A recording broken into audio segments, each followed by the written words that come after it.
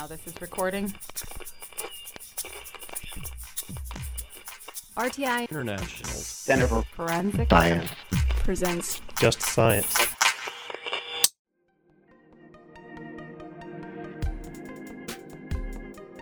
Welcome to Just Science, a podcast for forensic science professionals and anyone who is interested in learning more about how real crime laboratories work.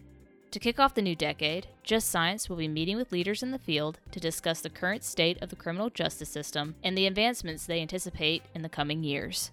In Episode 1 of Improving the System season, Just Science interviews Dr. Jonathan McGrath, Senior Policy Analyst in the Office of Investigative and Forensic Sciences at the National Institute of Justice, about the currently published NIJ Needs Assessment of Forensic Laboratories and Medical Examiner Coroner Offices Report to Congress. Listen along as he discusses the findings of the report and the challenges faced by both forensic laboratories and medical examiner coroner offices. This season is funded by the National Institute of Justice's Forensic Technology Center of Excellence. Here's your host, Dr. John Morgan. Hello and welcome to Just Science, the podcast for forensic science professionals. I'm your host, John Morgan, with RTI's Forensic Technology Center of Excellence, a program of the National Institute of Justice. We are at the American Society of Crime Laboratory Directors meeting 2019 in beautiful St. Louis, Missouri. And our guest on the podcast is none other than NIJ's own Dr. Jonathan McGrath. He was in Dallas for his BS in chemistry. He did an MS in forensic science at the University of Illinois at Chicago, earned his PhD in analytical chemistry from Georgia Tech in Atlanta, and participated in the Sam Nunn Security Fellowship Program there, and then spent 8 years in Houston at the Customs and Border Protection Southwest Regional Science Center. What was most of what you did in forensic practice at the Customs and Border? Yeah, so for the Customs Laboratory, and I spent, it was actually about 5 years with Customs in the Houston Laboratory, and then about a little over 3 years with the Customs Laboratory in Washington, D.C. at the headquarters office.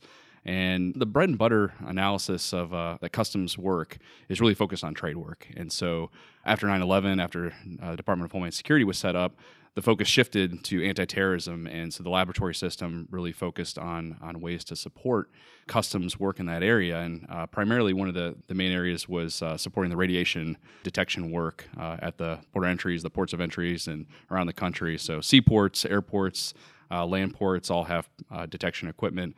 And so the lab system will be responsible for providing reachback support. And so in addition to all the other spectroscopies you learn as a chemist, it was pretty unique to be able to learn gamma spectroscopy analysis and go to DOE training to provide that support to the customs officers that work with the port of entries and the border patrol agents that work in the areas between the ports of entry. So it was really fascinating. Of course, there's some of the traditional forensic work that Customs has going on in terms of controlled substance analysis, fingerprint work, but then also digital forensics became a hot area that was brought on at the Customs Laboratory. So it's a very unique experience to be able to work on steels and petroleum and wood analysis, and just depending on the operation or the mission of the day, it was a very unique experience. So. It sounds like a lot of fun, actually. It is a little bit of everything is always the most fun. And I think I have that same experience at NIJ too, with all of the different forensic disciplines that fall under our support through our programs and our research. It's good to have the experience not only at Customs but also working with other entities within DHS. So. Sure. John is a senior policy analyst with NIJ, the National Institute of Justice, and is in the Office of Investigative and Forensic Sciences. Those of us who are familiar with all the grant programs know the importance of having top-notch people in D.C. at NIJ, and John is a very, very key component of the Office of Forensic Sciences there within NIJ.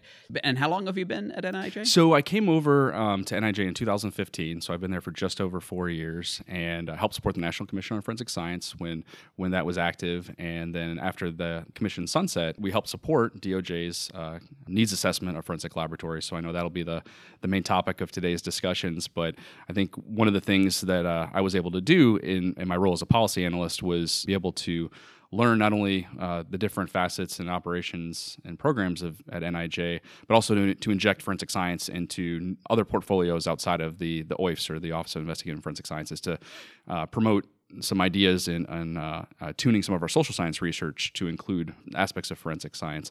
And one of the other things I've tried to promote too is working internally with our other components within the Office of Justice programs, namely Bureau of Justice Assistance, Bureau of Justice Statistics, Office for Victims of Crime, to really educate them as to what goes on in the forensic sciences and identify areas of overlap with their programs. So we talk a little bit about that in the needs assessment, as well as we consider the needs associated with the opioid and emerging drug threat crisis, with sexual assault cases, and the analysis of the kits. And so I think there's various aspects that of the DOJ's other components that have an interest, and we've developed some really good partnerships in that respect.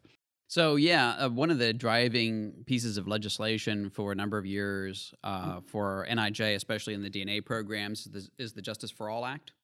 And right after you got there in the following year in 2016, the Justice for All Act was up for reauthorization. Congress passed some legislation, and in that they put what you've referred to, the needs assessment. So, and just for people who know, John has a reputation for being a very careful and thorough guy. I mean, he is. And the needs assessment, when we release this, I think the needs assessment will be also released at the same time. So we'll make sure to link over to it from the podcast page for people to be able to review it. And when you do, you'll see reflected in that assessment the encyclopedic knowledge that John has built up. It's certainly a team effort. There's been when you look at the full scope of the disciplines and in the interconnectedness of the disciplines and the way that forensic operations are conducted across the U.S., I think this really captures the systems that are out there that are conducting this casework day in and day out. And that's one of the themes of the report is looking at systems-based solutions. So to really look at how labs operate internally, but also consider their stakeholders, their customers, where the requests come from, what types of requests that they're getting, how that information and data is being used, and really try to identify not only solutions, but also identify ways that both laboratories and any forensic operations can increase their efficiencies and their approaches, and maybe identify new ways to prioritize certain types of cases or their approaches to certain types of cases. I'm going to just say one thing I really liked about it when I was able to go through the text, and that is that it's nicely set up in terms of the needs, challenges, and kind of the successes, or the promising practices that the community has engaged in. Because one of the things that we don't want to be going back with a report like this that's going to have a lot of visibility and just say, oh, well, we got all these problems. And it's just like, well, why do you have those problems? And what are you doing about it yourself? What are you kind of putting on the table? I really like the structure of the report because it talks about, those challenges and those promising practices every time it raises a need. Yeah, and I think what we try to do is we've got about 30 or so call-out boxes that identify either opportunities for forensic practitioners to consider in terms of either funding opportunities or projects that are going on across the country at the state and local levels that could be replicated in different ways to apply those solutions to increase efficiencies and increase those capabilities. So we didn't want to just call out the needs by themselves, and I think we did a thorough job of couching those needs with having call-outs to the challenges associated with those needs, and then following them up with those promising practices. So I think as you alluded to, we really tried to gain as much feedback from the state and local practitioner community as we could. And we're really focused on the state and local needs. We weren't focused on the federal needs in this needs assessment. But you mentioned the Justice for All Reauthorization Act. So the exact text comes from Section 13, was our guiding legislation for this activity. And so we really were focused on the operational needs. So if the legislation called out looking at workloads, looking at backlogs, looking at needs associated with personnel and equipment needs, and not only for the forensic laboratories, but also for medical examiner and coroner's offices. So we have a separate section dedicated to that field of medical legal death investigation because we know there is some overlap when it comes to postmortem toxicology efforts and trying to assess, both death scene investigations, which could also be crime scene investigations, and really trying to hit those systems issues where there is interconnectivity. In doing so, we hosted 9 listening sessions with the practitioner community. So we tried to meet up at the various conferences and annual meetings with various professional organizations. And so we started off with a listening session at II, so the International Association for Identification, We also had a in-person meeting during the IACP annual meeting, so the International Association of Chiefs of Police. And at that meeting, we also had representatives from the National Sheriff's Association, from ASHA, or the Association of State Criminal Investigative Agencies, and also major city chiefs were represented there. And we actually had a 2-day meeting with ASCLD representatives. So ASCLD, of course, we're here in St. Louis at the American Society of Crime Lab Directors meeting, and they were willing to provide information and feedback as to our approaches and the topics and subject matter. And so we walked in the door at these listening sessions with a list of questions and really trying to assess where things stand currently and then trying to get additional resources and references. And as you see, it's a pretty robust report with over 350 references. So we really try to do as much as we possibly could to hit those areas. And just speaking of the medical legal death investigation community, we actually hosted a 2-day meeting to discuss the needs assessment and then also NIJ's activities that related to medical examiner coroner issues. And we had representation from NAME, so the National Association of Medical Examiners, also the International Association of Coroners and Medical Examiners, and ABMDI, which is the American Board of Medical Legal Death Investigators.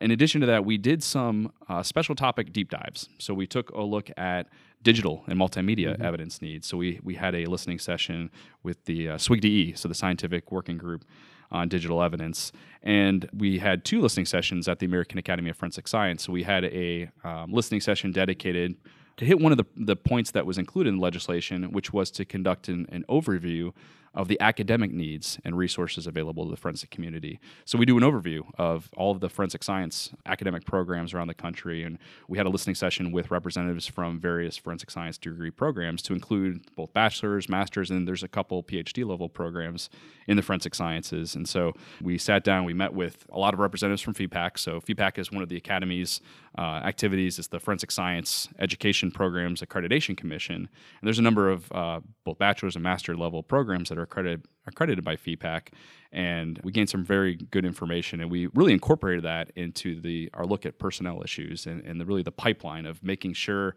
and understanding how students are coming through those academic programs and how prepared they are, and like what is their laboratory readiness level to start conducting casework. We know that students that graduate are going to need training in the various disciplines before they're going to conduct casework, but I think having a better understanding of what will bring them to that next level, what will make them competitive, and then also call attention to the aspects of the forensic workforce that students need to be prepared for. They need to be prepared for the background investigations, going through the interview process, really understanding what it takes to be successful in these fields. We actually had some discussions here earlier this week on that separately, and you reflect a lot of that discussion here in the needs report. I mean, some of it is that, the universities, to a large extent, it's almost impossible for them to make somebody, laboratory ready. Right. It's, right. And to some extent, maybe that's a disservice to the student because it might narrow their focus and professional opportunities down the road too much. Yeah, and I think some of the programs want to make sure that their students are prepared to seek employment in other physical science careers and be able to be marketable outside of the forensic laboratory environment, because we do know that when a forensic science vacancy opens, there's potentially hundreds of applicants. It is a challenge for students to find jobs, but we do know that there's a significant supply of students coming through these degree programs. And so just identifying the ways to get them prepared, I think, is essential. And we've talked about how the FTCOE has free products that could be incorporated into the curricula, or at least into the education of new students as they're coming through the system, to really prepare them for the new technologies that are being implemented, to understand the research that's ongoing, and to really get them to think outside the box as well as to where forensic science may go in the future. I think one of the critical elements that we've included in the needs assessment is a look at the Bureau of Justice Statistics surveys on public labs. And so we look at the last several years, going back to 1999, 2002 surveys on up. There's surveys in 2005, 2009, and then 2014. And BJS is about to conduct its next survey next year of the public labs. And we've seen consistently every 3 to 4 years, there's an extra 1,000 FTEs that are working at public crime labs around the country. And we were able to rely on a lot of data. This is actually probably one of the most interesting aspects of the needs assessment is that the audience is probably somewhat familiar with Project Foresight out of West Virginia University. The Project Foresight has been collecting data on forensic laboratory caseloads, their personnel, and their expenditures. And they're able to make some very interesting analyses in terms of understanding the cost per case, the number of items and samples and tests that are conducted per FTE. They're able to analyze the capital expenditures and personnel costs, and they track data on turnaround times and backlogs on 18 areas of investigation that match up with 18 different forensic disciplines.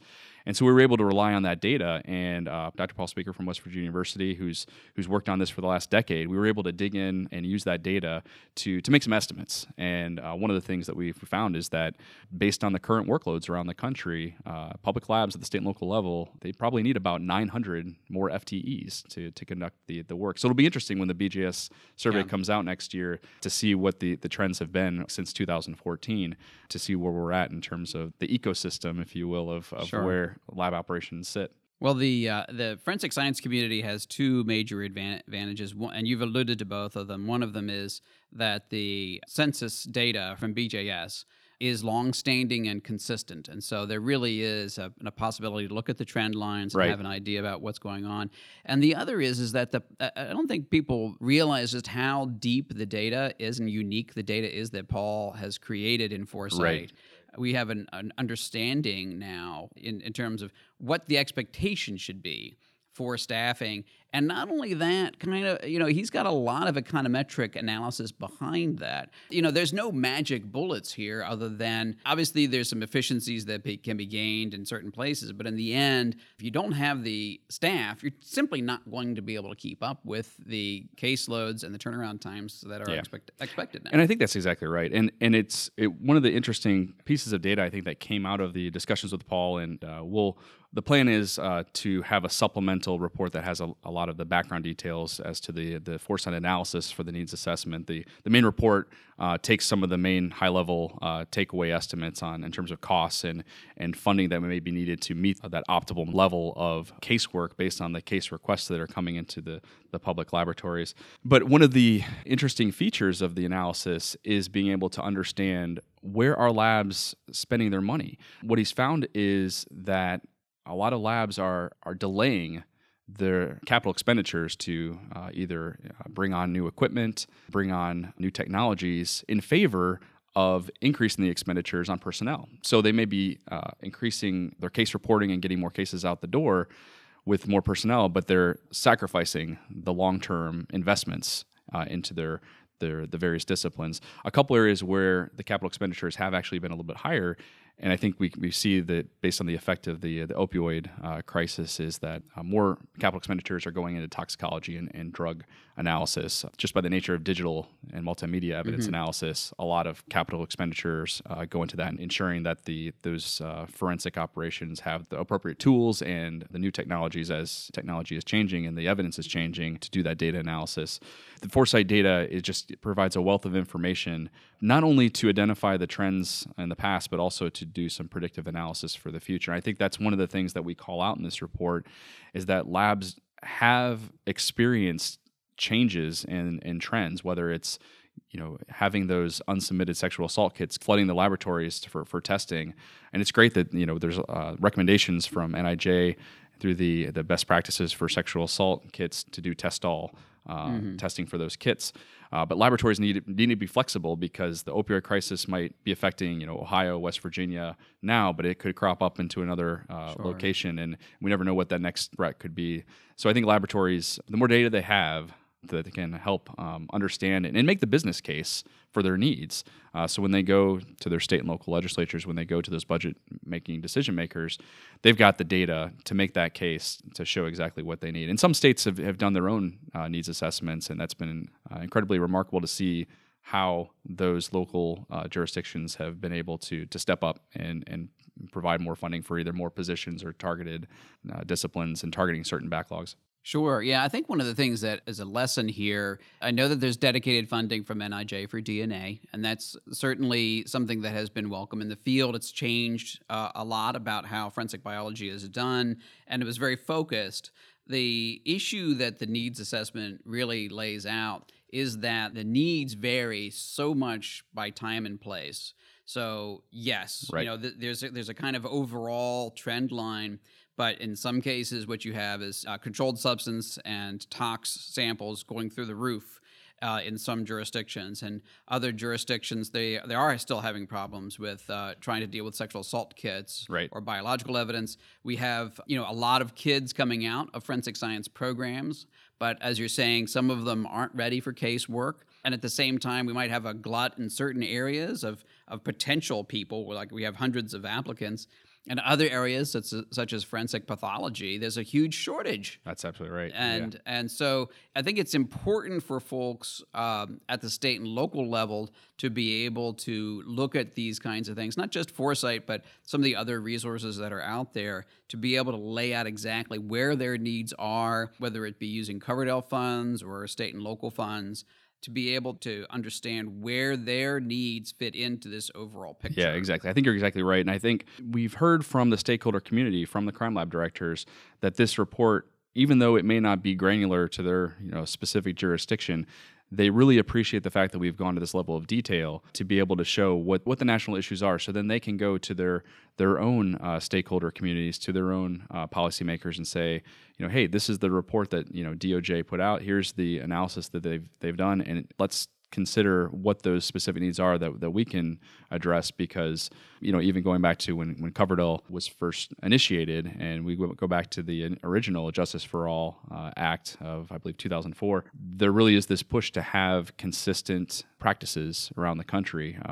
Some places do more property crimes than others, but to be able to ensure that different resources and capabilities are going to be available to everybody across the country, I think it's critical to demonstrate that. And I think the medical examiner corner community kind of sits squarely within that general analysis, just based on the way the systems are set up across the United States. And I think this report will kind of shed light on those unique needs to the medical legal death investigation community. And as you pointed out, we do have a shortage of forensic pathologists. We estimate that we have somewhere in the neighborhood of 400 to 500 board certified forensic pathologists, when the estimated need is closer to 1,100 to 1,200. And the opioid crisis has not made things easier. And when NAME's recommendations are to conduct forensic autopsies on suspected overdose deaths, we really need to have a national strategy, I think.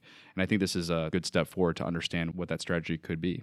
Yeah, I think that there's a parallel. It's not quite as extreme, but there's a parallel situation in some other disciplines. I think toxicology is definitely one of them, where you have some aging out of a lot of the more senior toxicologists, whether it be in ME offices or elsewhere.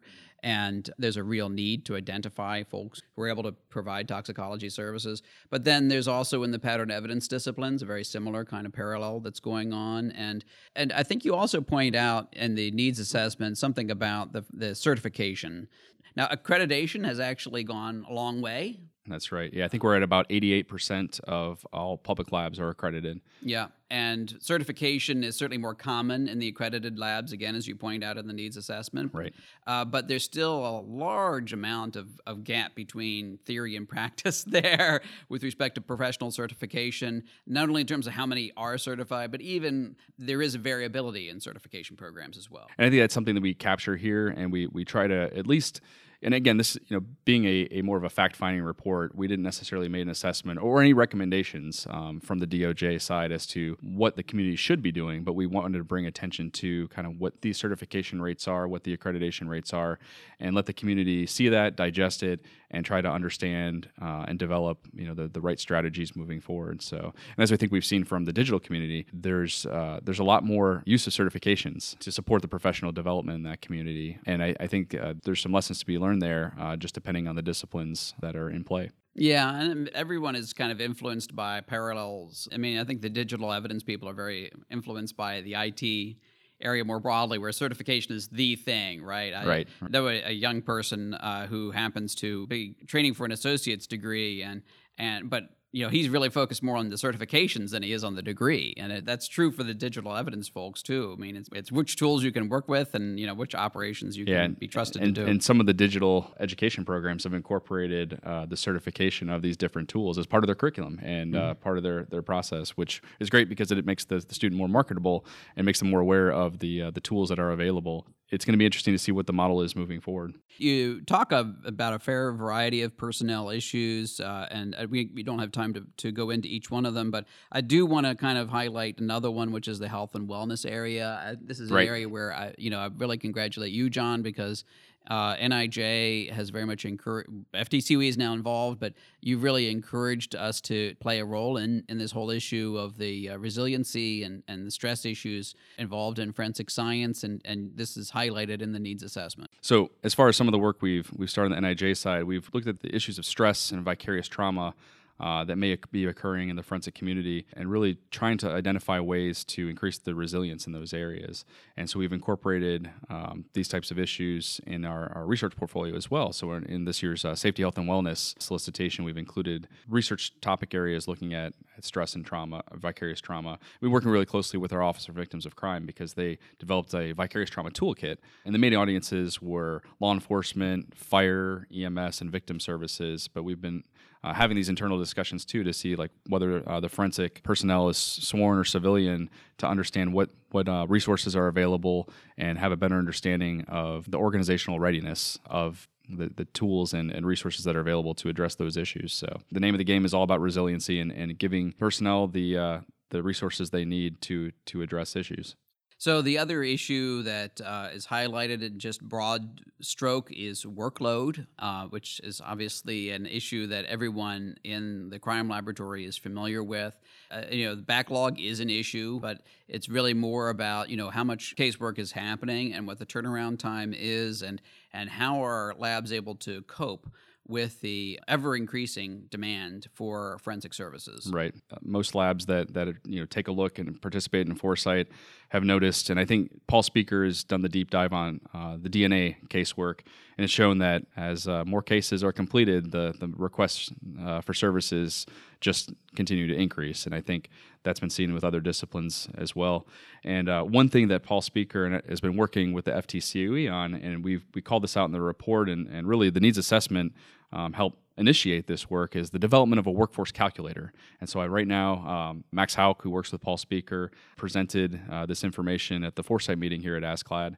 And the idea is that based on the crime statistics from the FBI's Uniform Crime Report, based on population statistics, based on the types of workloads that are anticipated at the laboratories can use this workforce calculator to try to identify, what is their true FTE or full-time employee need in each of their sections. What if you're going to try to achieve a certain turnaround time, what are the personnel needs associated with those timeframes?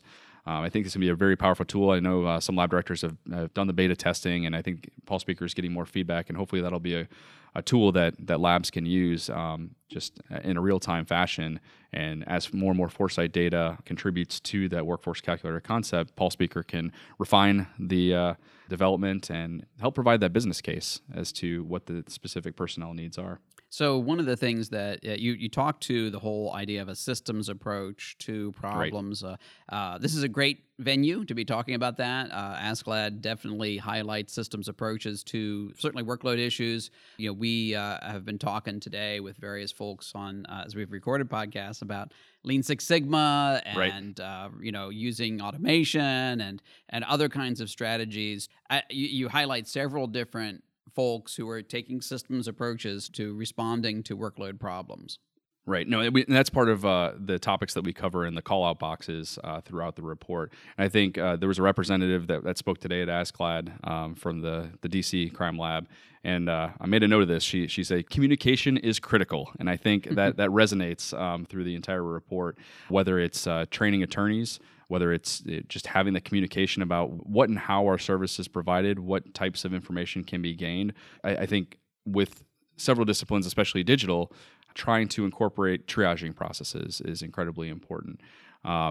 one of the things that we point out in the call-out boxes is the Houston Forensic Science Center recently started a new latent print workflow. And what they've done is, based on the APHIS results, they've been able to generate investigative lead reports. And that's something where you can still maintain the scope of conducting your forensic operations under the quality system environment, but still be able to provide actionable information to your customer. I think they've had great successes with going through their backlogs. And if the investigator comes back and says, hey, we need a full workup on this is going to court, or we really need to ensure that this goes through the entire technical review process, they can do so. But they've been able to really enhance, I think, their support for the law enforcement operations in the Houston area in that discipline.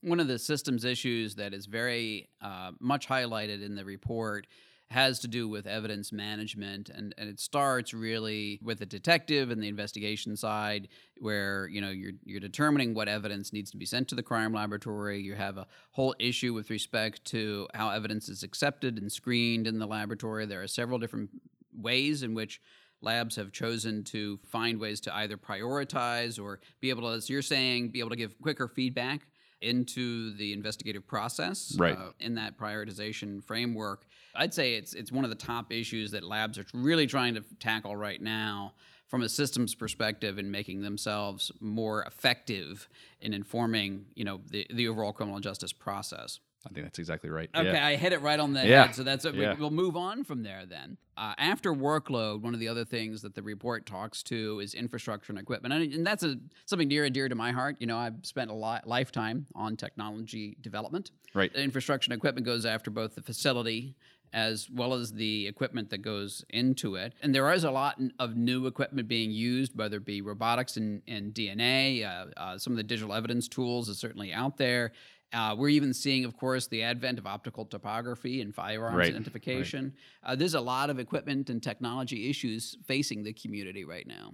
Yeah, that was one of the more challenging parts of the needs assessment to look at, because it's, look at Project Foresight data, it doesn't get down to that granular level of equipment data. There is information on expenditures related to, the capital investments and supplies and consumables.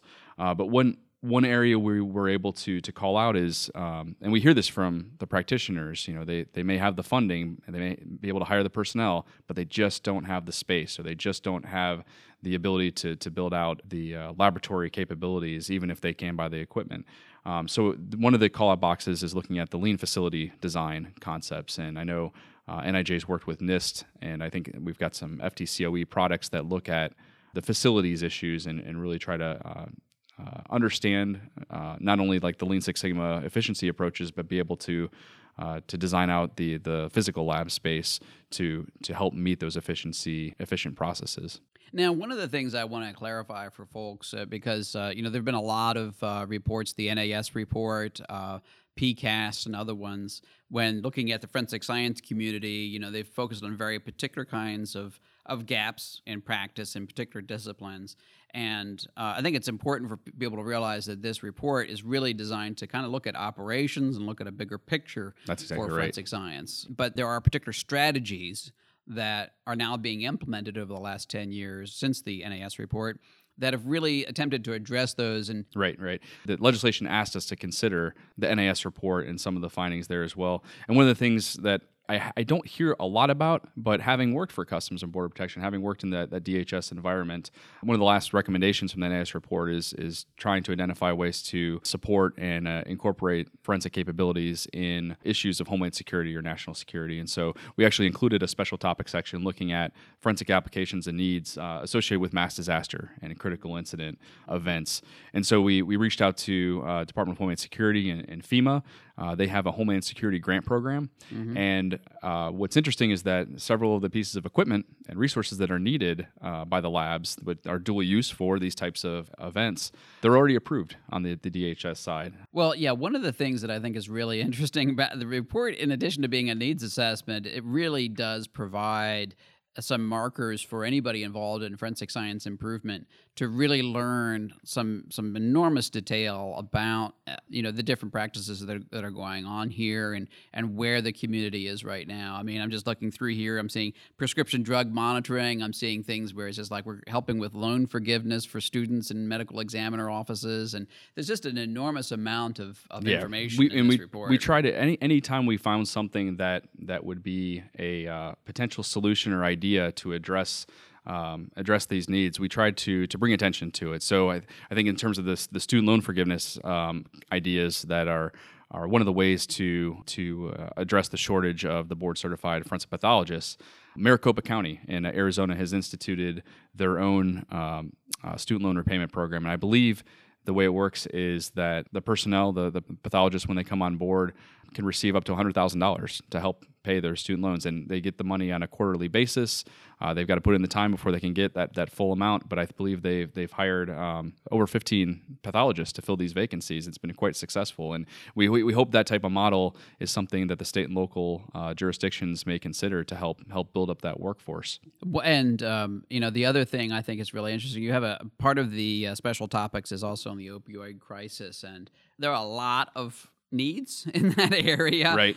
With respect to funding and materials, and how the different parts of the system are able to work together, and it is geographically diverse. It is not the same crisis in each state. I think it's really valuable, for folks to review that section in particular to try to understand where we might be able to do some things to address some of the more core challenges there. And one of DOJ's priorities is identifying ways to address the opioid crisis. But the title of that section for the report is looking at the opioid crisis and other emerging drug threats. And I think that's the way the community is, and the forensic community is looking at this, because we don't know what that next big threat will be. In some areas, stimulants are the issue still, or have always been, even though opioids have been affecting other parts of the country. And so I really have to give a shout out to BJA, the Bureau of Justice Assistance, because we've been working really closely with their COAP program, so the Comprehensive Opioid Abuse Program.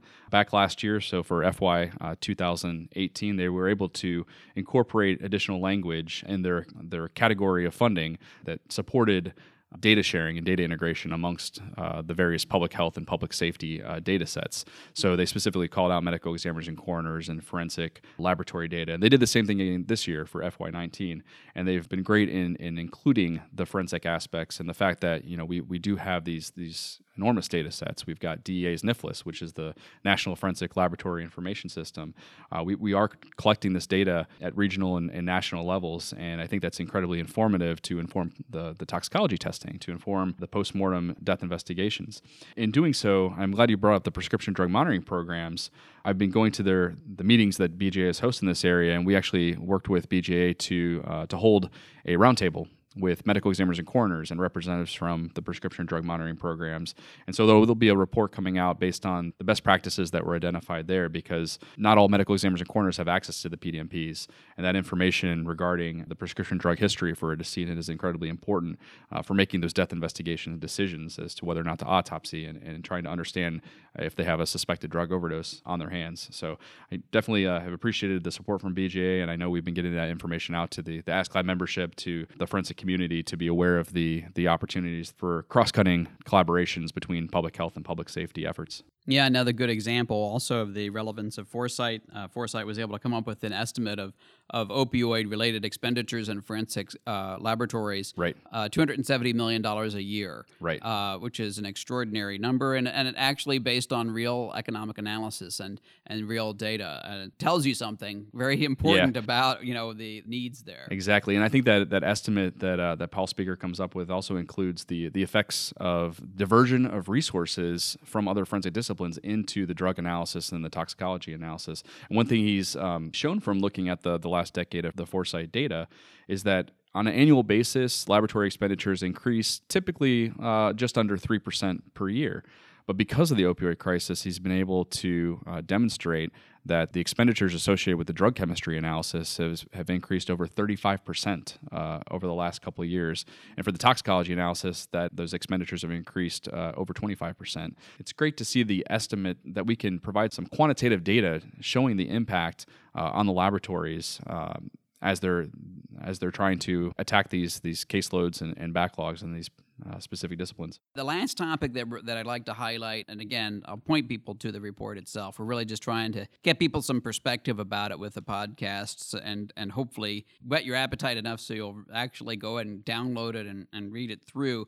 And it talks about some of the tribal community gaps. And those are very, very difficult gaps, first to define and also to address. And there are some things that are being done to help the community, but there still are a fair number of gaps from a forensic science perspective, whether it be in sexual assault or other areas of trying to make an effective forensic science support for tribal communities. Yeah, and I think that's exactly right. I think just trying to get a better understanding of how the forensic evidence is handled amongst the tribes for these Indian country cases.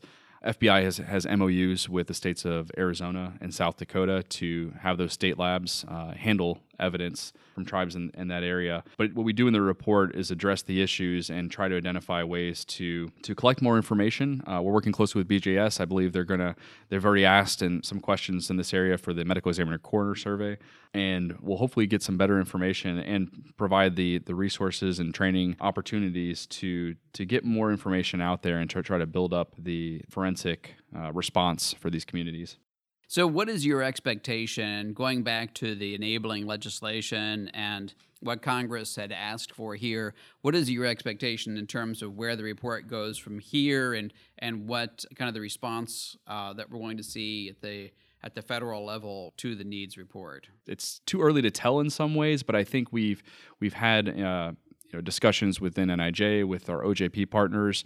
We recently stood up a federal interagency working group to address medical examiner coroner issues. So OJP is working closely with HHS and CDC and about 20 other agencies around the federal government to take a look at these needs and try to identify ways that the different federal partners can help address medical examiner coroner issues specifically. But I think what this will allow is agencies to determine where's the low-hanging fruit, where can they identify strategies and actions that can get the biggest bang for the buck with the respective disciplines, because like we've discussed already, every jurisdiction is a little bit different, the crime rates are different, and even the services may be different depending on what's available amongst a specific jurisdiction, or if the resources are available at a regional level or with a task force group, such as the case with digital in some cases around the country. One of the most important products from the discussions over the last couple of years with the listening session participants, getting that practitioner feedback, is that NIJ recently stood up a Forensic Laboratory Needs Technology Working Group, or the FLIN-TWIG, and the FTCOE is providing support for this group. And so this group of about 15 laboratory directors and about 5 researchers and Paul speakers on this group as well, we're having them take a deep dive to provide objective, independent knowledge, data, information, expertise to help inform our decision-making processes and be able to take technologies that have been products of our R&D portfolio and identify ways to implement those technologies into the laboratory environment to hopefully address some of these needs. And I think the FLIN-TWIG group is off and running. We've given them some important tasks to identify some specific technologies, and the goal right now is to develop 4 to 5 strategic roadmap white papers to help implement some of these technologies that we've discussed in terms of 3D optical topography and new toxicology methods to really make an impact and share this information with labs across the country as they're bringing new technologies online. Well, it's certainly an interesting time to be a part of forensic science. I think that there have been times when, we've had crisis or funding needs or really big new technologies. One of the things I think that's true now more than ever is just the sheer number of different things going on. I think that right. I think every last discipline has a huge changes happening within it. And so being able to have this overall picture at least helps us with an overall roadmap for the forensic science community. Right. It's daunting to us at the Forensic Technology Center of Excellence because we see something new almost every day coming down the pike. Never a dull moment. It's a fascinating time to be involved in the forensic sciences right now. Well, John, I appreciate you coming on to the podcast, and I wish we had more time to actually visit with you and talk a little bit more about your background and some of your views, but I think we'll have you back. Yeah, well, there'll be a next time, I'm sure. Certainly appreciate the very important work you've done to pull this needs assessment together. It's it's a very, very important milestone for the forensic science community. Yeah, well, thank you, John, for having me on, and thanks to RTI and the Forensic Technology Center of Excellence for the work you guys have done. And I think more people hopefully will see this needs report and take advantage of the products that the FTCOE has developed over the years to start to implement some of the promising practices that we've identified. And thank you for listening at home or in the car or wherever it is that you're picking up Just Science. We appreciate you downloading the podcast, and please share the podcast as well as the other resources of the Forensic Technology Center of Excellence with your friends and colleagues. Tell them about all of the free materials and substantive materials that can be used to meet some of the needs that John has been outlining here today. Appreciate you listening in today. Take care. Next week, Just Science interviewed Gerald Laporte about the NIJ's research and development efforts. Opinions or points of views expressed in this podcast represent a consensus of the authors and do not necessarily represent the official position or policies of its funding.